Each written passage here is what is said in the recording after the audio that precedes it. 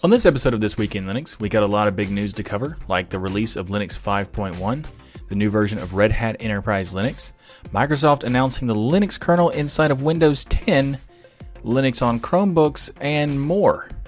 We'll also check out some of the latest news and releases from Ubuntu Touch, the latest GCC compiler, and KDE's new wallpaper competition. That is something I usually wouldn't talk about because those happen quite a bit, but this one's interesting. Then we'll check out some distro news from Ubuntu, Alpine Linux, and Open Indiana. Later in the show, we'll cover some app news for XMPP, PDFs, signage software, and a new app store. Then we'll round out the show with some Linux gaming news. All that and much more coming up. I'm Michael Tunnell with Tux Digital, and this is your weekly source for Linux good news.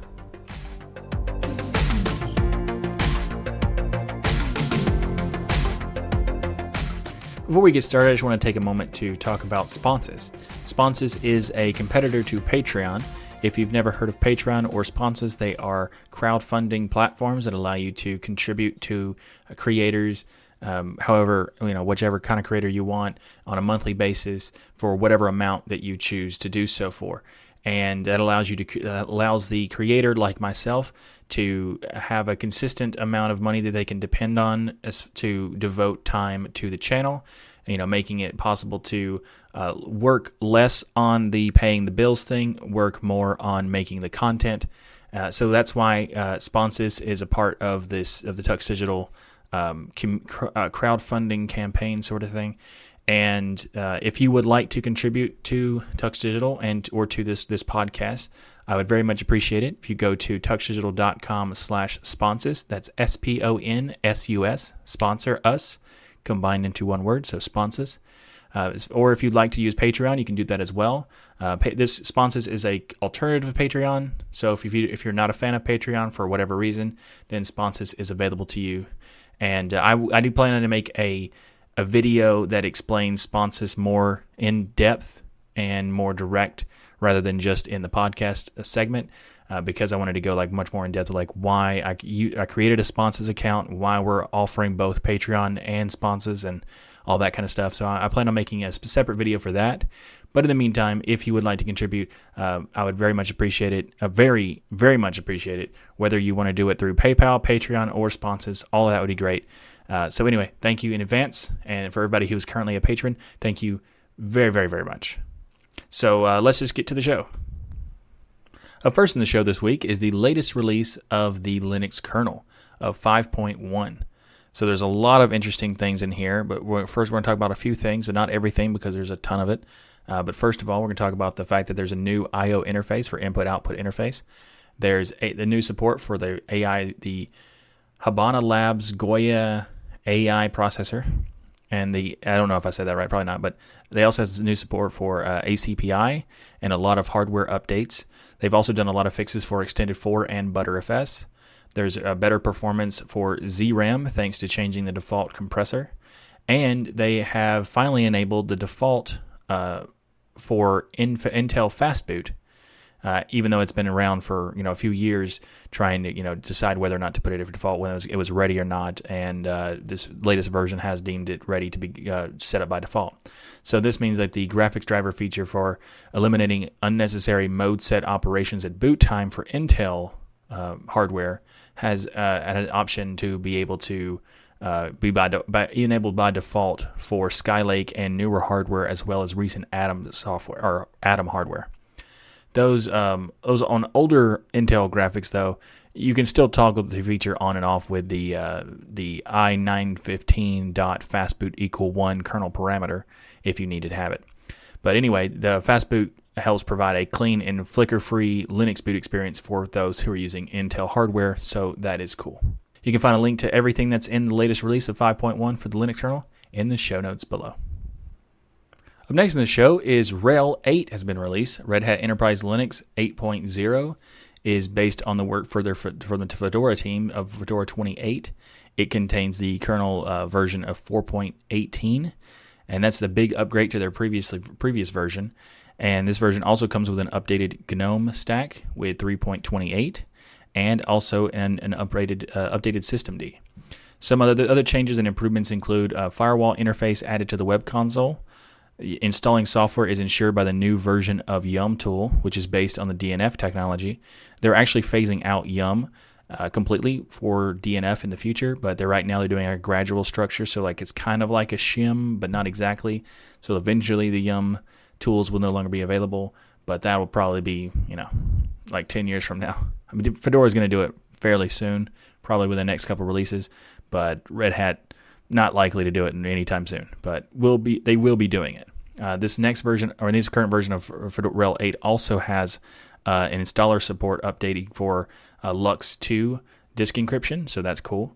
They've added support for system purpose designation to Anaconda, and they've introduced this image builder tool that allows users to create customized RHEL images, so that it's available in AppStream, and you can actually create your custom, install RHEL, set it up however you want to, then create an image for RHEL from that setup with the image builder tool, so you can deploy it much more easily to like a specifics of what you want.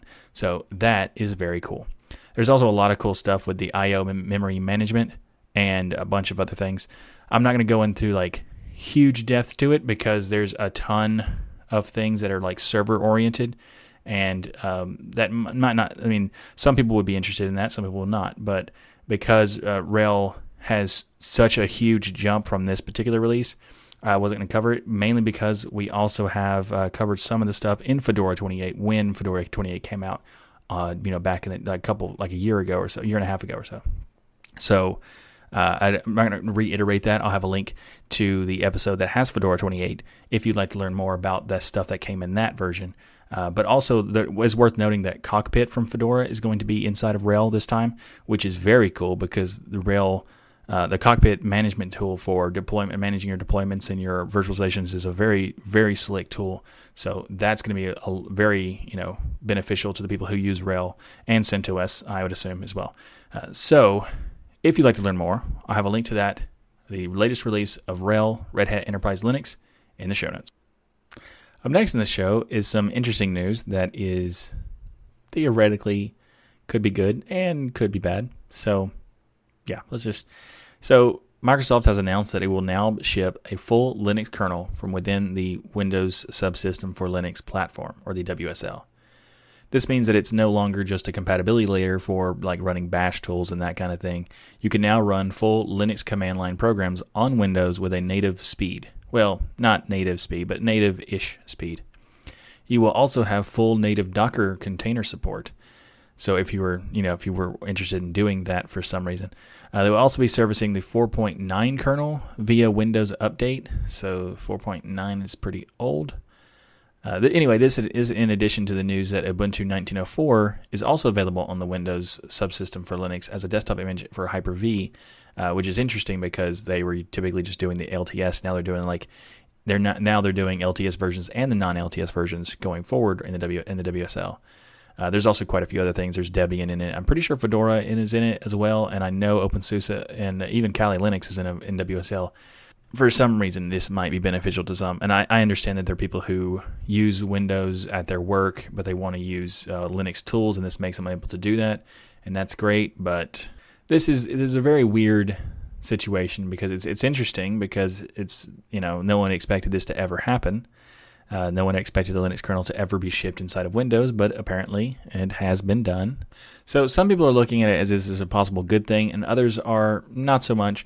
Some people are claiming that this is a part of Microsoft's former strategy or legacy strategy of embrace, extend, extinguish.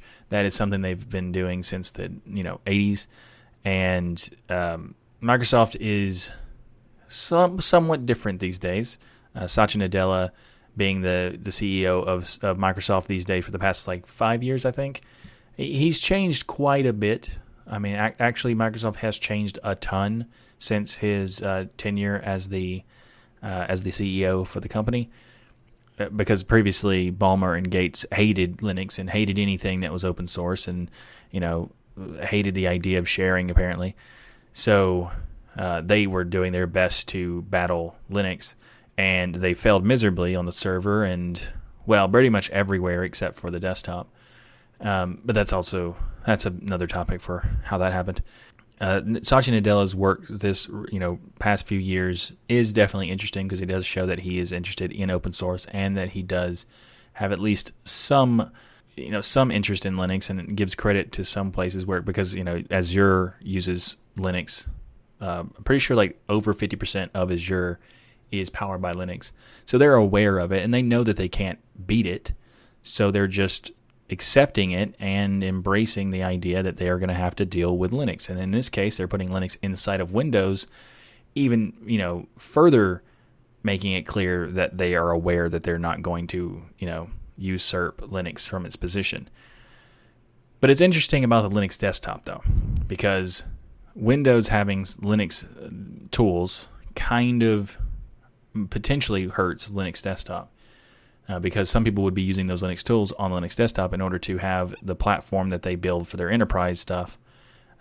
So that there's some negative aspects to it as well. But I suppose it was going to happen either way. So as soon as they realized that it was necessary, the community could have helped, they could have not helped, but either way it would happen. So I guess it doesn't really matter that much as far as whether or not it would happen, but it definitely I think that it has potential to be a negative, much more so than a positive. But hopefully I'm wrong. I would like for it to benefit people to the point where they try these tools and they realize, oh, this is a much better system, I'm going to move over. But I don't think that that's really the end game for this particular thing. Hopefully I'm wrong though, because I would definitely like to be wrong about that. But also, Microsoft introduced the Windows Terminal, which is kind of like a Linux-ish terminal for Windows 10. They finally realized that it was a thing, that terminals existed from forever, and they finally realized they should have one. So I guess good job on that. I don't know. Anyway, if you'd like to learn more about this for some particular reason, I'll have a link to it in the show notes. Ubuntu Touch OTA 9 has been released. We're going to talk about some OTA 10 stuff too in a little bit, but first of all, OTA 9 has been released recently, this week, in fact. Anyway, they're focused on the improving its stability for the system, as well as improvements to the artwork. They've done a lot of various bug and performance fixes as well, including some Nexus 5 camera fixes. So if you are a Nexus 5 user and you're having issues with your camera, you might want to check it out. Check the latest version to see if those fixes are there. But for you, because there were some issues, people having freezing when they were taking photos, but supposedly that has been fixed. I personally don't have a Nexus 5 for my Ubuntu Touch phone. I have a OnePlus One, so I can't test this to verify it. But I think that it's also point out that the OnePlus One I think is a better phone overall anyway. So if you did want to try Ubuntu Touch, I would suggest a OnePlus One or the Fairphone to try it out, because I think those are better phones than the Nexus 5. However, if you did want to try out multiple systems, the Nexus 5 is supported on a lot of things, so you might want to check that out if you can get it used for a cheap price, because it's not a very good phone. Anyway, OTA 10 is also coming pretty soon, and they're going to be introducing 1.1 version of Mir and the latest Unity 8 version to the system. So that's pretty cool. So it's going to be OTA 10 is going to be a big upgrade to the previous versions. So I'm looking forward to trying that out. Also, there is something worth mentioning that's it's Ubuntu Touch related, but also kind of negative, but at the same time is important to talk about, because if you look at the Q&A system or Q&A page on the UBports website, you'll see that they have a part that talks about the Librem 5, and they talk about they haven't got any dev kits, which is pretty weird, because Purism talked about how the Librem 5 would support Ubuntu Touch in the future when it was released. So it's odd that they don't have access to use a dev kit to build Ubuntu Touch for the Librem 5. So I just wanted to take this opportunity to remind Purism to send over that dev kit to them so they can make sure to have it ready to go when the Librem 5 releases. So yeah, Ubuntu Touch is really cool. If you are interested in checking it out, I have a link to it, to OTA blog post in the show notes, as well as a link to the Q&A page. So we have some security news this week that technically is a bad thing, but also is not as bad as some people have expressed it to be.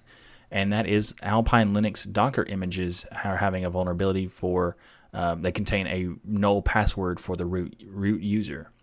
So CVE 2019-5021 is the designation for this, and versions of Alpine Linux with Docker images since version 3.3.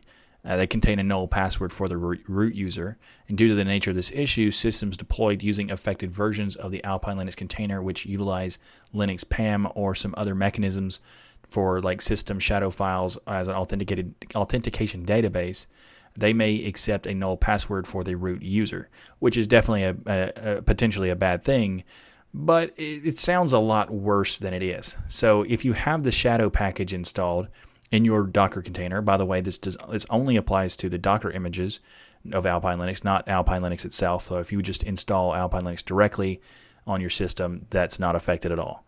It's just the Docker images. But anyway, if you have installed the shadow package on your Docker container and run your service as a non-root user, an attacker could compromise your system via an unrelated security vulnerability, or a user with shell access could elevate privileges to root within that container. There's a lot of different specifics that is not as bad as it seems. One of the things that it is that makes it like not really nearly as bad is that there are no SUID binaries at all in the base install of these Docker images. So there's no way of changing the user. You'd have to install something in order to do it. So you're not affected unless you have Shadow or the Linux PAM packages installed, which you'd have to manually install yourself. So the config would have to install PAM with SUID binaries and configure shadow passwords and not change the password for those shadow passwords. Well, this is a fairly unlikely situation, because if you're going to go through the effort of setting up PAM and setting up the shadow passwords, you would likely change the system password to something that you want personally.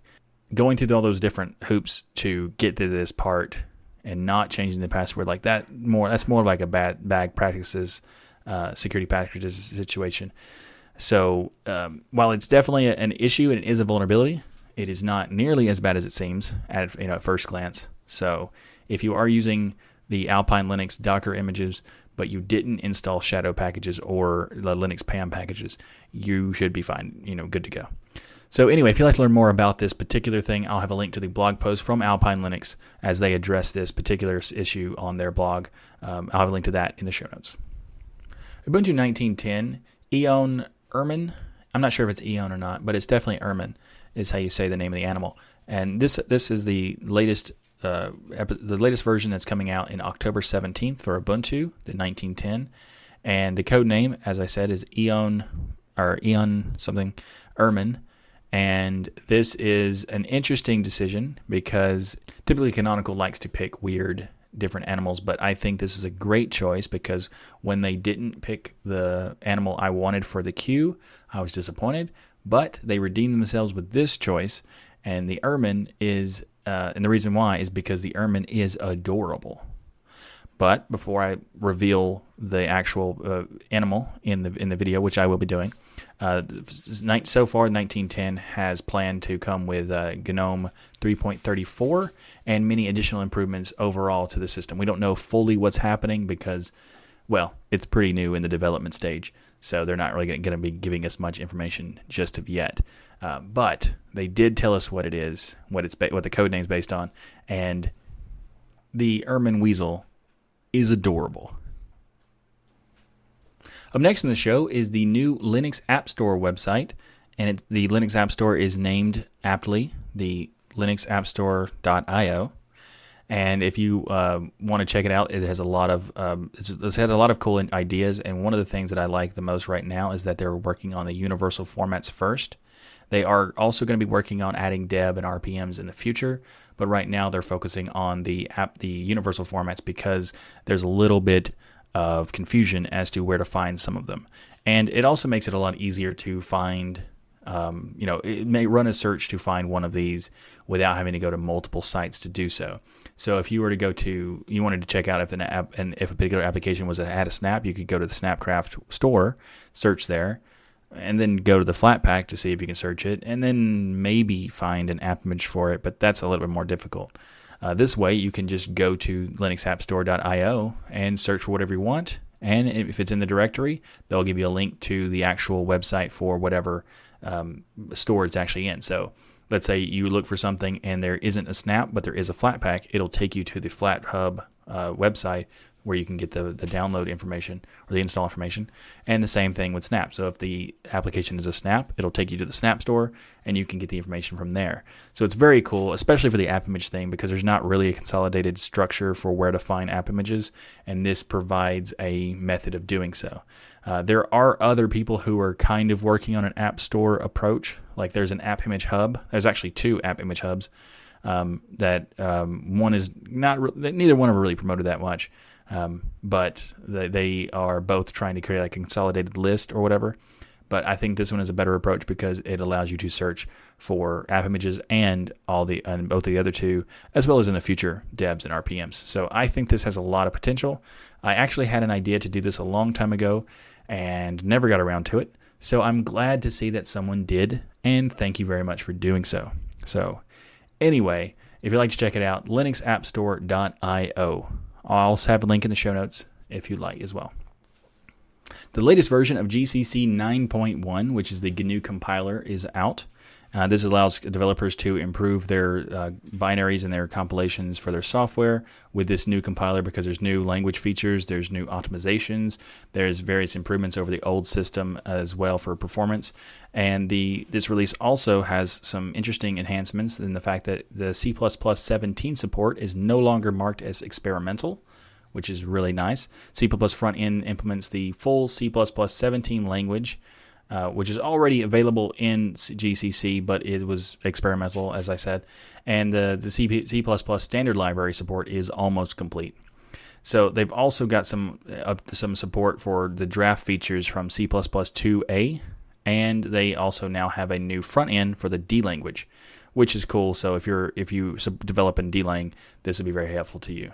So GCC 9.1 also has some improvements to OpenMP 5.0, as well as an almost complete support for OpenACC 2.5. So if you'd like to learn more about the latest release of GCC, I have a link to it in the show notes. So Google announced some interesting news at their Google I/O event for this year, and one of the things that they talked about is the new phone, some new services, and all that stuff. But something I thought that was kind of interesting was the fact that they said all future versions of Chromebook systems will have the ability to run Linux applications, basically through the Debian container that they announced a little while back, actually. We talked about it on this show in a previous episode last year when they announced it at the time. It was like somewhere around this time, May, June-ish is when they announced it. So we talked about it then. But this is interesting because they're making a claim that all Chrome OS systems and all Chromebooks, regardless if they're ARM-based or x86-based or whatever, they will all have support for the Linux apps on the Chromebook. So that's pretty cool because we didn't really know if they were going to be able to be pushing on the ARM versions because they were very hesitant about that part in the beginning. So that part is really good. If you do have a Chromebook or you plans on getting a Chromebook, there might be some benefits to having Linux apps for you. And that's pretty cool because it also, if you're not aware, Google has these deals with institutions like schools and lots of stuff. So they're kind of required to get Chromebooks for their schools and of all ages, actually. So while I don't like that part, at least it's not Windows devices or Apple devices, I guess. I don't know. Any kind of structure where you insist on a school forcing the people, their students, to get these devices is kind of messed up. So whatever. But it is cool that now those people can try out Linux apps from those Chromebooks. So at least there's a silver lining there. Anyway, if you'd like to learn more, I have a link to the Android Police article about this news in the show notes below. Up next in the show, KDE has announced a wallpaper competition for the KDE Plasma 5.16 release. Now, this is interesting, and I don't typically talk about competitions for wallpapers because a lot of projects do this, a lot of DEs do this, a lot of distros do it. So I don't typically talk about them because there's not really much to talk about in most cases. However, there is something interesting about this particular one is that they're offering a prize to the winner of the wallpaper competition.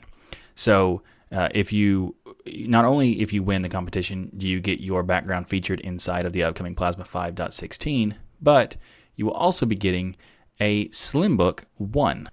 Rules for this particular competition can be found on the KDE forum, and I'll just have a link to that in the show notes.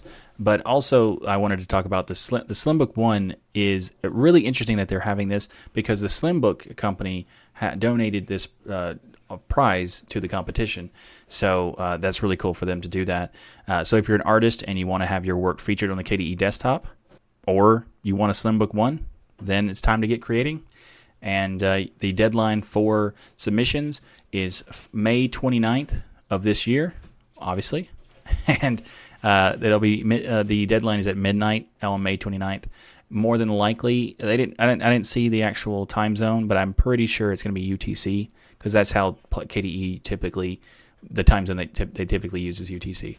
So midnight UTC, May 29th is the deadline for this competition to get inside your background inside the latest release of Plasma 5.16, and also to get your hands on a Slimbook 1 for free. So there you go.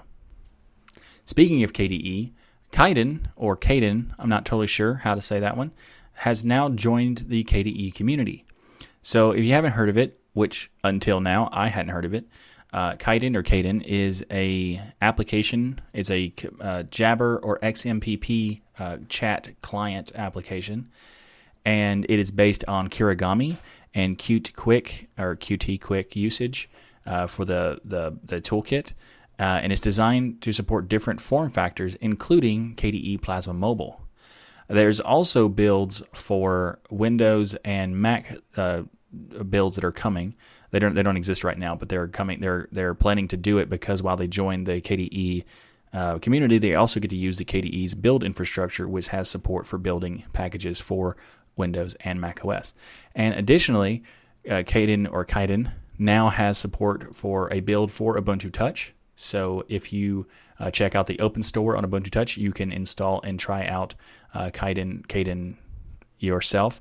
And I have tried it, and it is pretty cool.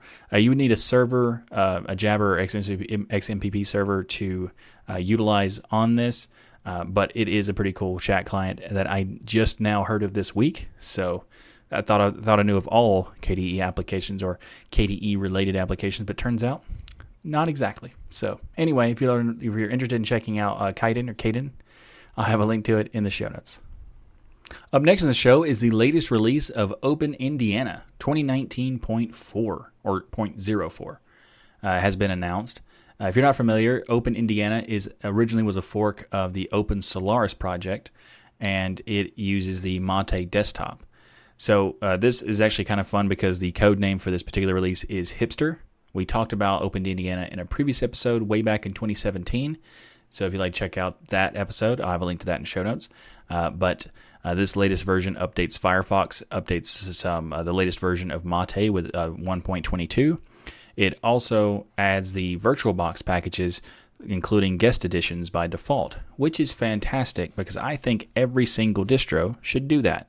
Because you can have, when you have VirtualBox is open source, if you're not aware, mostly open source. There's a little bit that's not, but mostly is. But having this stuff installed by default makes it much better for the experience of using any of these distros inside of a virtual machine, in VirtualBox specifically, of course, so that you don't have to install the system, create a VM, install the system, and then install all the stuff to make it work right in the virtual machine. Whereas if you do having it included, allows you to just install the system to the virtual machine, and then everything's good to go.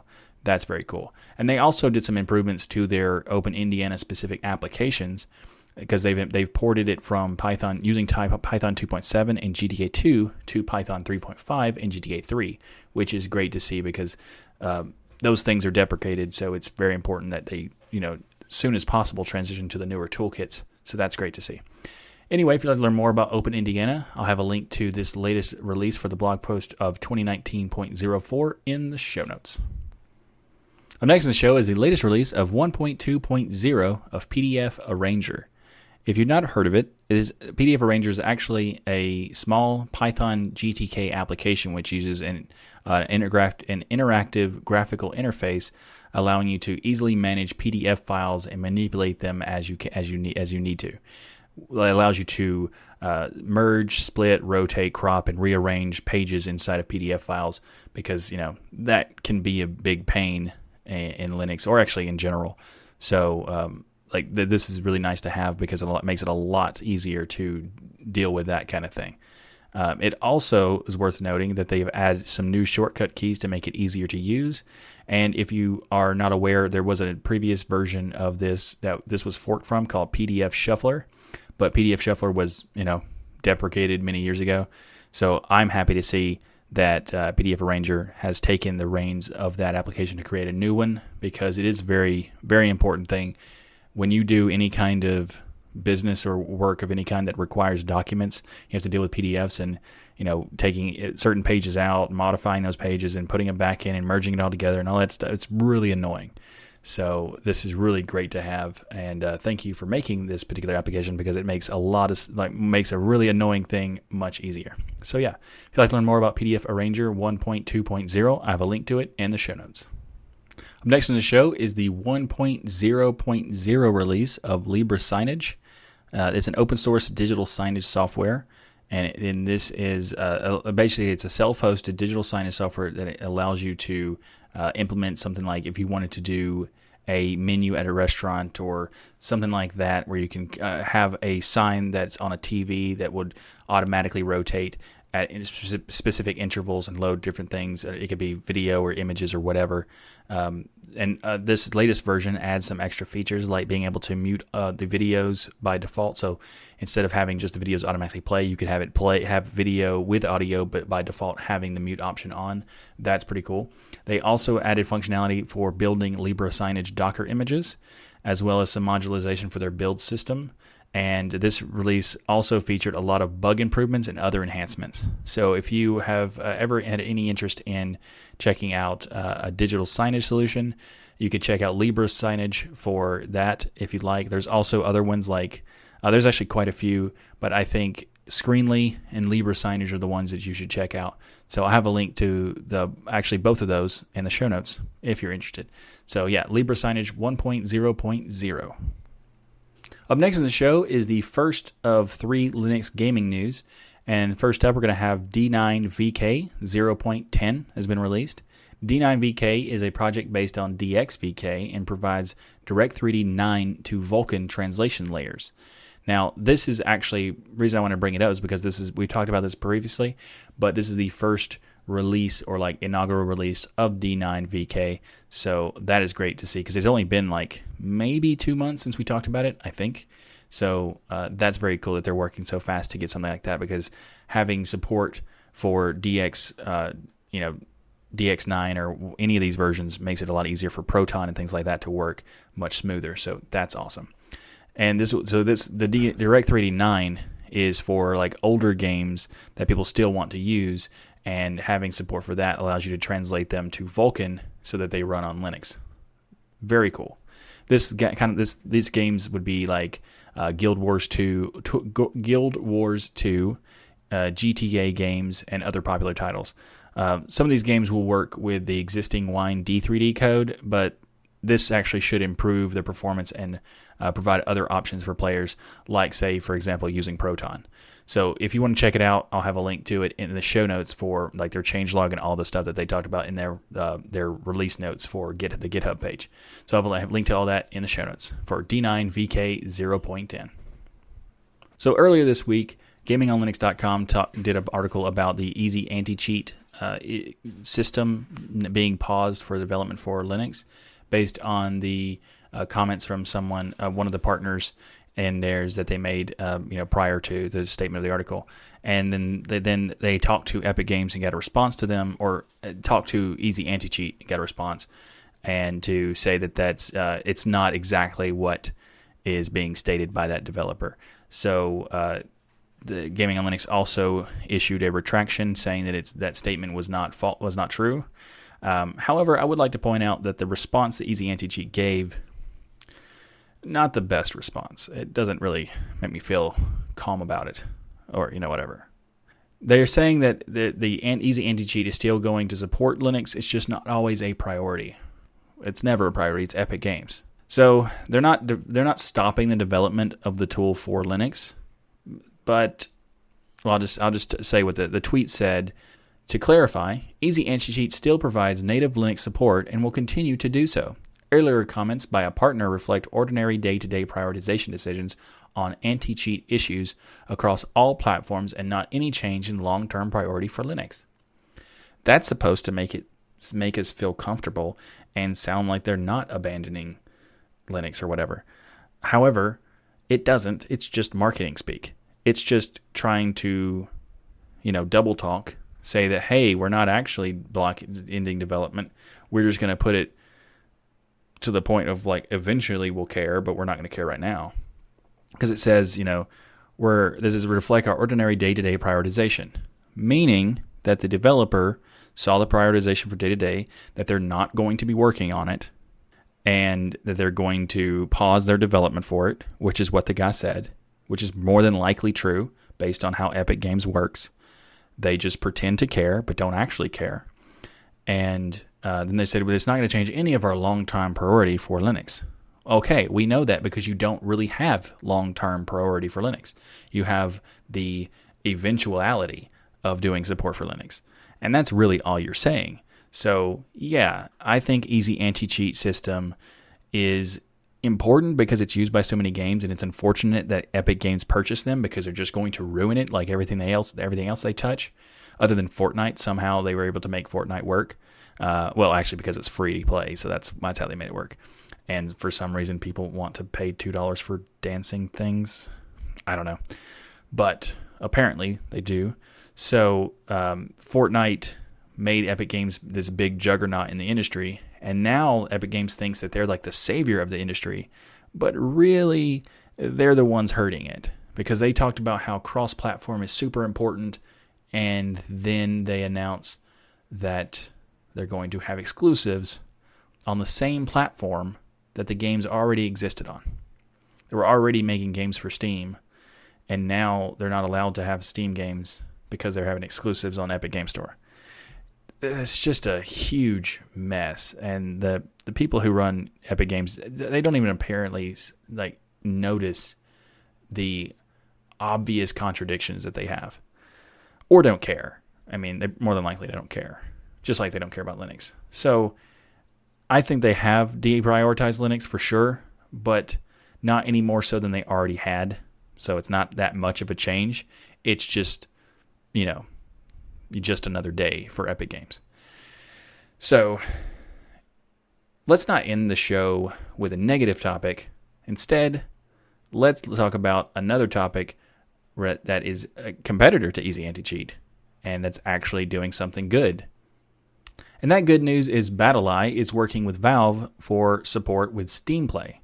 So this news is actually really awesome because hopefully it happens soon, but essentially what it's going to allow you to do is to play games that use the BattlEye anti-cheat software tools to able to use those games and play them in Steam Play via Proton.